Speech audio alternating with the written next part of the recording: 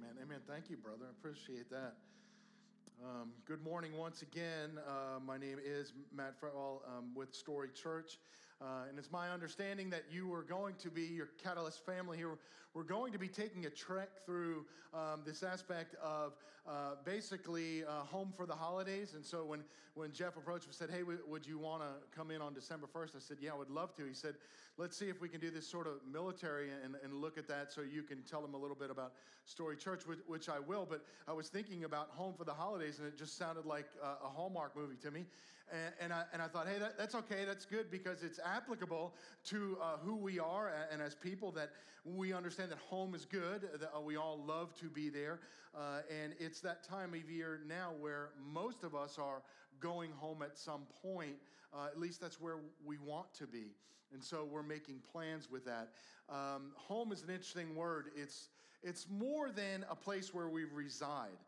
You know, home is where memories are made, right? Home is like your first bicycle ride. It's where you lost your tooth. You know, it's that Thanksgiving turkey and the Christmas morning when you wake up and you sneak down the stairs and you get to see all those kinds of things. And, you know, everyone wants to be with family during that time.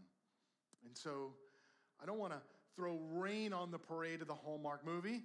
But the aspect of what I do want to look at is that sometimes we're not able to be home for the holidays.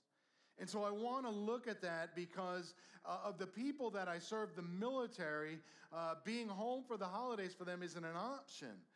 They don't get that. And so when I was thinking of this week's message, I was praying that I'd be able to express this reality to you of the effects of deployments on both sides, on the family side and on those who are out on deployment. And so day in and day out, we know that our troops who volunteered to do what they do with such great ability to protect our God-given and our inalienable rights, and that the holidays are just become another day for them.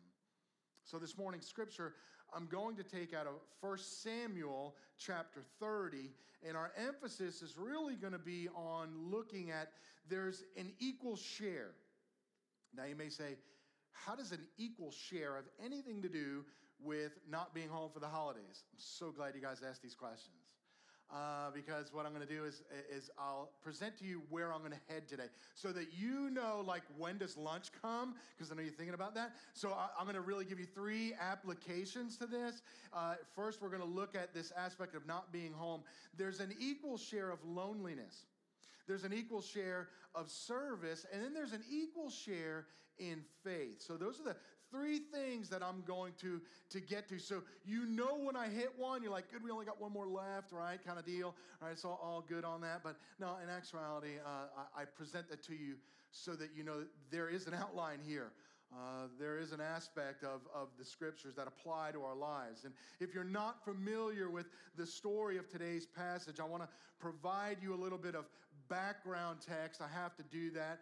Not many of us are familiar with 1 Samuel chapter 30 and what it is. But there's a bigger picture in that aspect of David and his warriors, right? David has these men who surround him that are very, very manly, rugged, tough guys.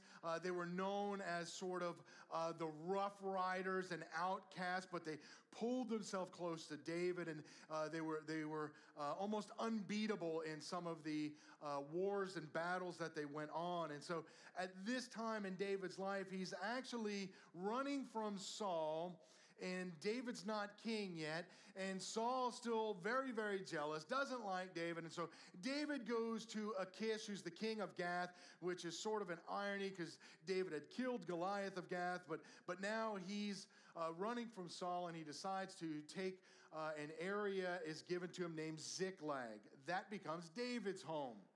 And so David leaves Ziklag for 3 days to go on this military journey. He's going to fight with the Philistines against Israel and Saul. But when he gets there to the battle lines, Achish, who's the king of Gath, says, David, I'm so sorry. You can't be in battle with us. Our elders decided it's not good. Like, you may turn in battle and go against us. So I'm going to ask for you to go back home to Ziklag. And so David and his warriors do. But when they return, they just sense there is this bitter and gruesome scene. All of a sudden, there's plumes of smoke. The place is in turmoil. There's nobody there. All the cattle has been slain and killed. The arch nemesis of David, the Amalekites, have come in and ransacked Ziklag, and they have taken David's wives and all of his children and all of the warriors, all of his military. They've taken everybody who was alive back to where they belong, and the Amalekites had taken them to be slaves of theirs. They've driven them off as cattle. Well, David's people weep. I mean, they're dumbfounded, and they almost have no strength left in them, and they weep and cry so badly, and they look like they want to now kill David. And so David finds his trust and faith in God. And he asks God, he's like, what should I do here? And so the Lord says, don't worry, I'm with you. So David draws up a battle plan because half of his men are wiped out. They're like, I can't go any further. And from the weeping and tearing and thinking of their children and their wives, perhaps maybe not being alive, they're blown away and they're exhausted, have no more energy, and they say, we can't go. So David says, okay, here's going to be the battle plan. You guys are going to sit and you're going to take watch of the gear. And I'm going to take these other guys here, and we're going to go after the Amalekites. God's with us. I trust God. And we're going to overtake the Amalekites, and we're going to destroy them. You keep watch over the baggage. Now, the reality of that, why that's a really good idea, is because they're going not only to watch the stuff, but it lightens the load, so now David's military can run faster and quicker, and they don't have baggage, and they're going to be able to catch up to the Amalekites in time. And so David's plan is successful. David and his army, they slaughter the Amalekites, and they rescue every single person from the clutches of bondage. And David becomes the hero. He becomes the rescuer of the people. And when he arrives back at Ziklag, some of the fighting force that went with David, they don't want to share the spoils of war. And so David makes this long-lasting decree that stays in Jerusalem forever. And he says there's an equal share to those who go to war and to those who stay behind. And that's where I want to spend our time this morning. 1 Samuel chapter 30, verse 24 says this. For as his share who goes down into the battle, so shall his share be who stays by the baggage. They share alike. Let me say it again. For as his share is who goes down into battle, so shall his share be who stays by the baggage. They shall share alike. So as stated earlier, I'm a lead planter of Story Church. We don't have a military outreach. We are a military DNA. That's who we are. We know that 90% of our military of active duty are lost, don't know Jesus Christ, or maybe they've never even understood that they're created in the image of God. That's a staggering number when I heard it, and my heart broke. Story Church's focus is caring for servicemen and women, their families, and the communities that support them. That means the communities that support them are those left with the baggage, right? We're living out God's story, that's why we're Story Church, of life, freedom, and community.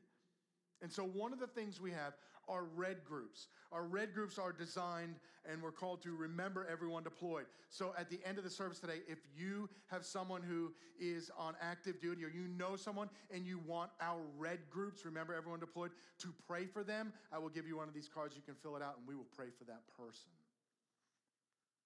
But I recall my first time being away for the holidays. When I was in the Navy, it was during A school, and I was in San Diego.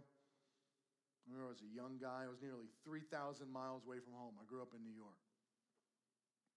And I remember I had no family, no home. There were no presents that day.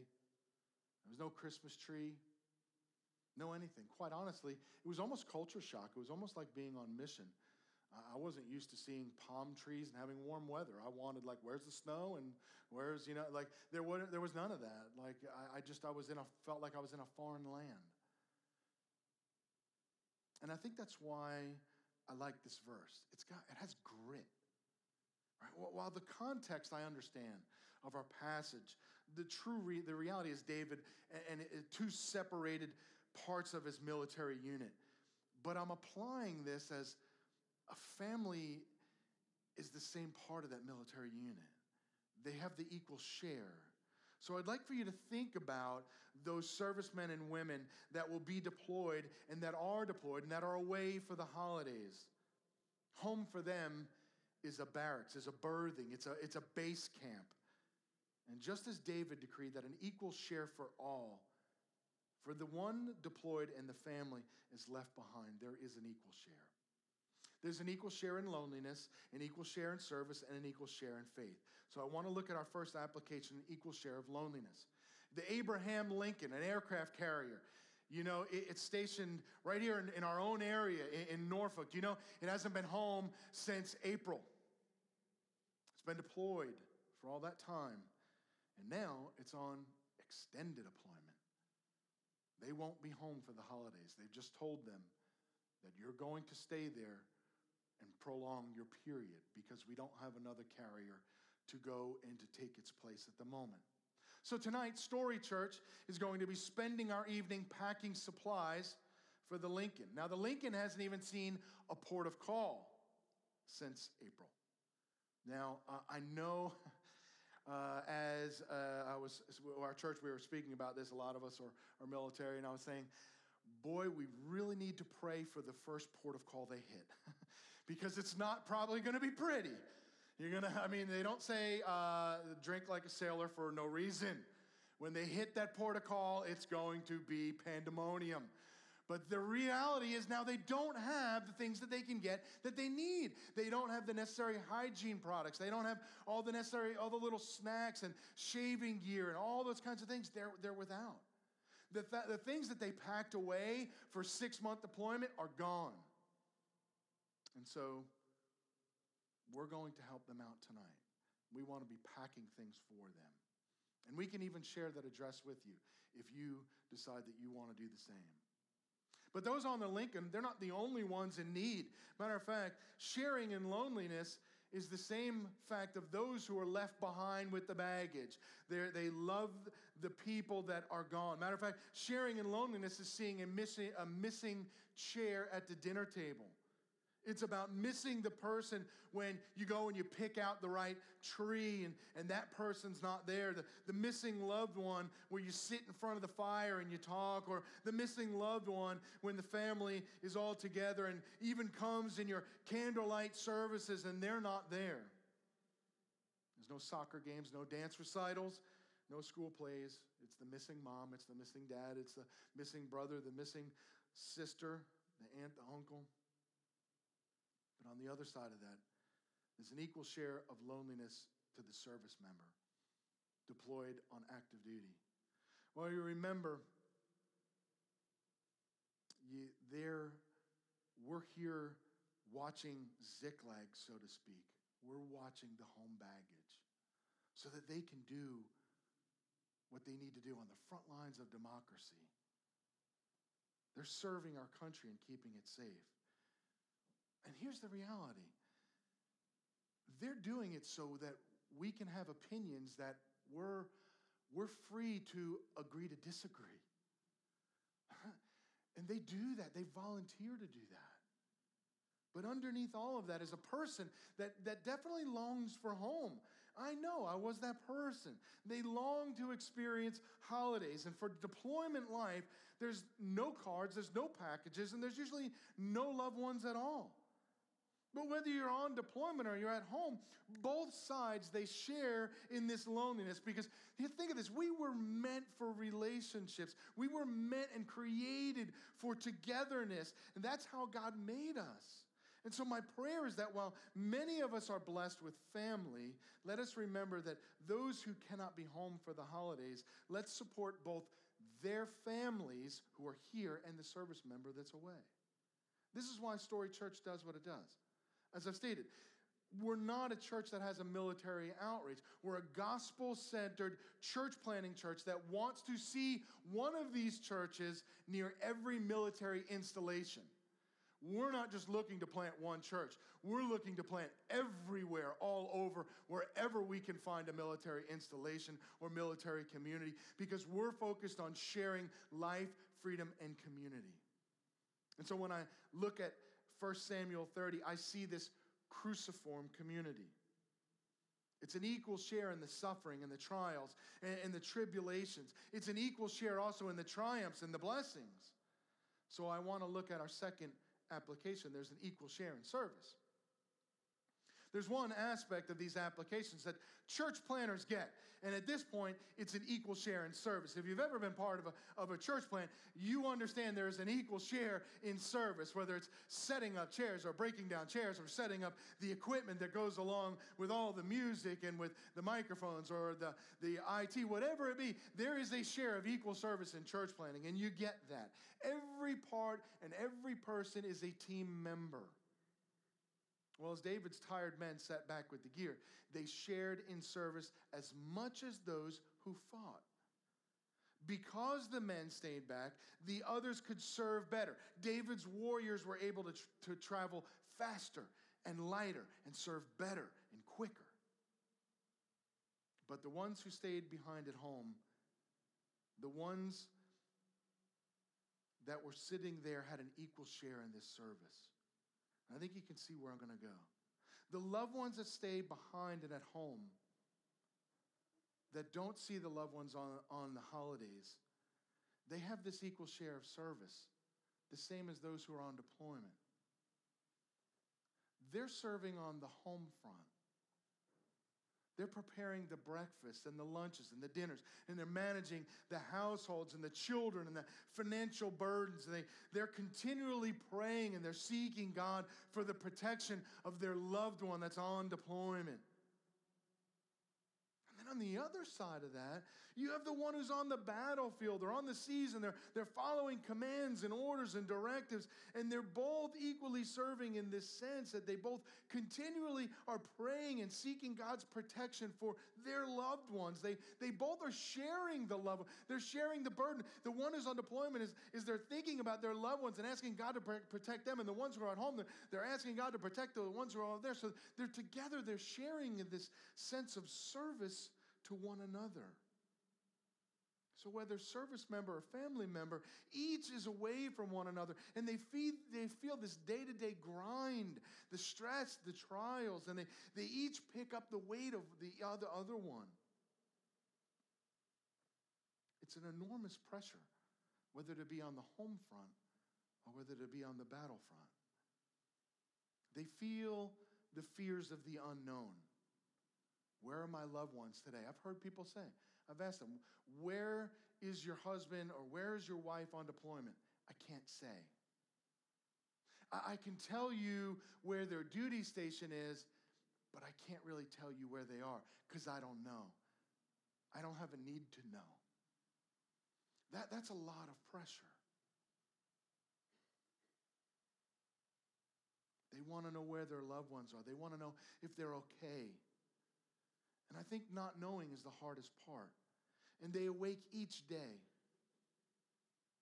And of course, their loved ones would love to tell them where they are, but they can't because they're out serving for our country. These holiday times, they can be so burdensome. There's a present that's going to remain unopened underneath the tree. There's a place setting at the table that won't be touched. And there's a person who won't be home for the holidays. And so you see that they do share in an equal part of loneliness. They share in an equal part of this service. But hopefully, they all share or have an equal share in faith. This is my last application, an equal share in faith. Now, as David's warriors protected the gear at home, they didn't know if the others were going to be successful. They had no idea. They didn't know if they were going to overtake the Amalekites and bring back their loved ones. They didn't know if they would ever return or who would return with them. They didn't know if David would be defeated. Again, they patiently waited. The ones back at the baggage were waiting in patience. They were waiting in faith. By faith, they waited for David to come. Likewise, David's mighty men they were trusting in God. They had faith that God had given David the right battle plan and that the Lord would bring them victory and bring every single one of them home safely. Not just them, but also bring back all the loved ones for those who were waiting in behind at Ziklag. And so they went out by faith as well. This is life on deployment. At any given day, at any given point, the soldier, sailor, marine, airman, you name it, may be called to lay down their lives for others. They may be involved in an incident or a mishap. So by faith, they trust in their chain of command that the right decisions are made and will be made. And likewise, the ones on the home front. By faith, they patiently await to see their loved ones. They trust and they try to be strong and courageous and getting by each and every day. And so the holidays bring this extra set of burdens that they must share in faith, that they will see one another again. But I want to point out to you something about this passage, because I don't want to lose focus of the original meaning of this passage. The original meaning of this text, now I give you application, but David's the picture of Christ. He's being obedient to the Father. And whether in David's loneliness or in David's serving, David lived by faith in God alone and in Jesus Christ. And he's this picture of Christ. In our passage, David rescues those who are enslaved and captured. David's the hero. He's the rescuer. He's that Christ figure. As the enslaved and those who are unable to free themselves from the bondage, they're in need of rescue to be free. But they can't. They're stuck.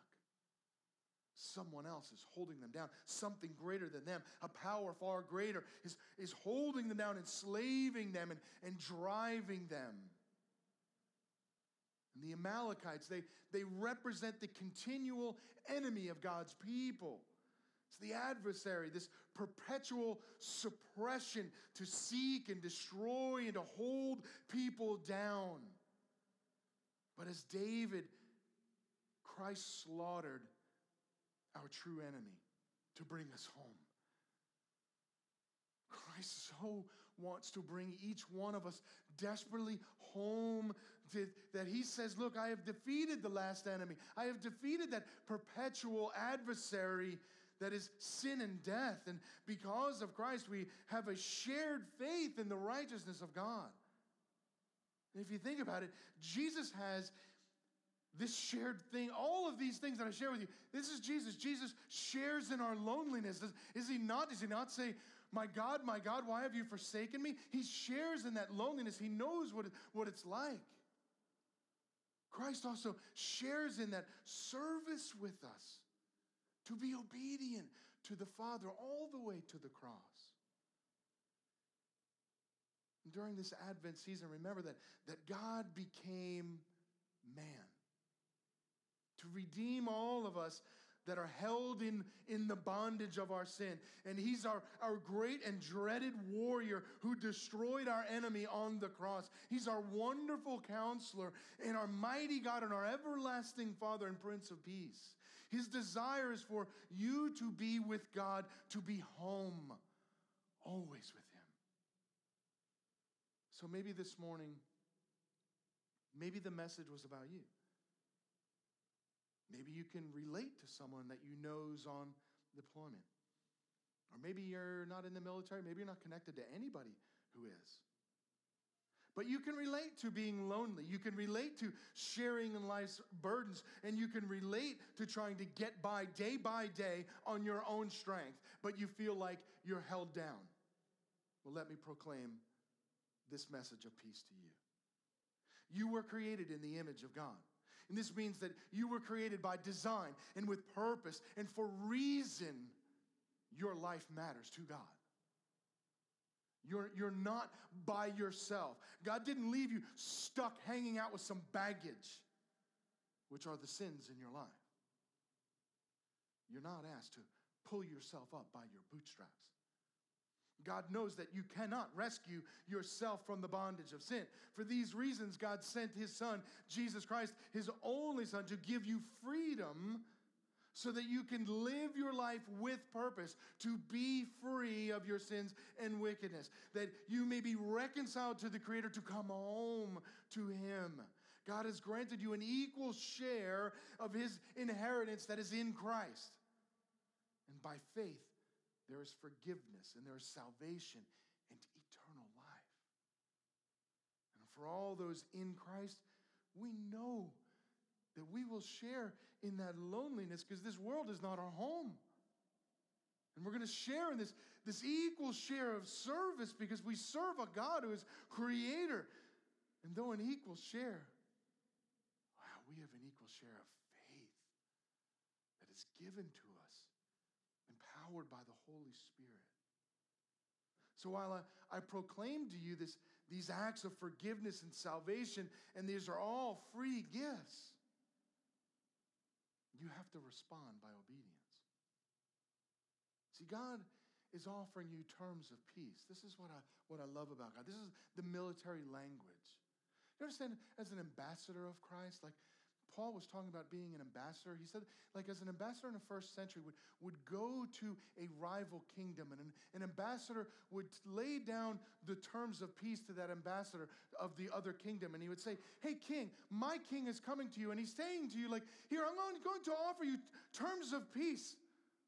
Otherwise, my king is going to come and he's going to invade your land.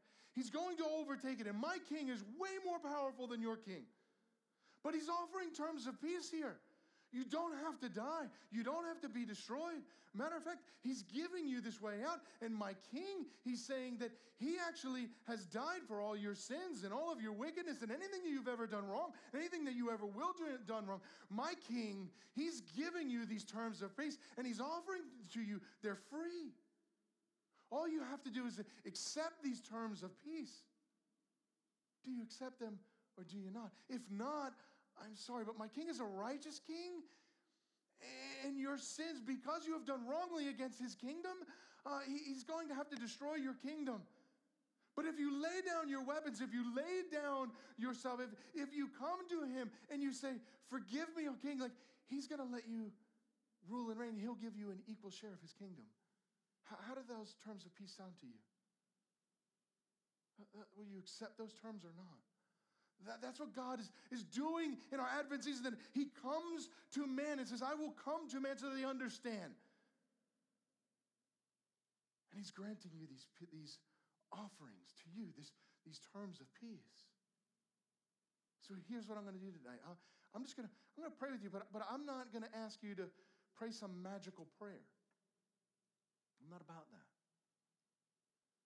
But I am going to ask you to this. If you want to lead a new life, and you want to accept those terms of peace, even if you don't even understand everything that I just said, but something within you, like your heart's just checking up right hard right now.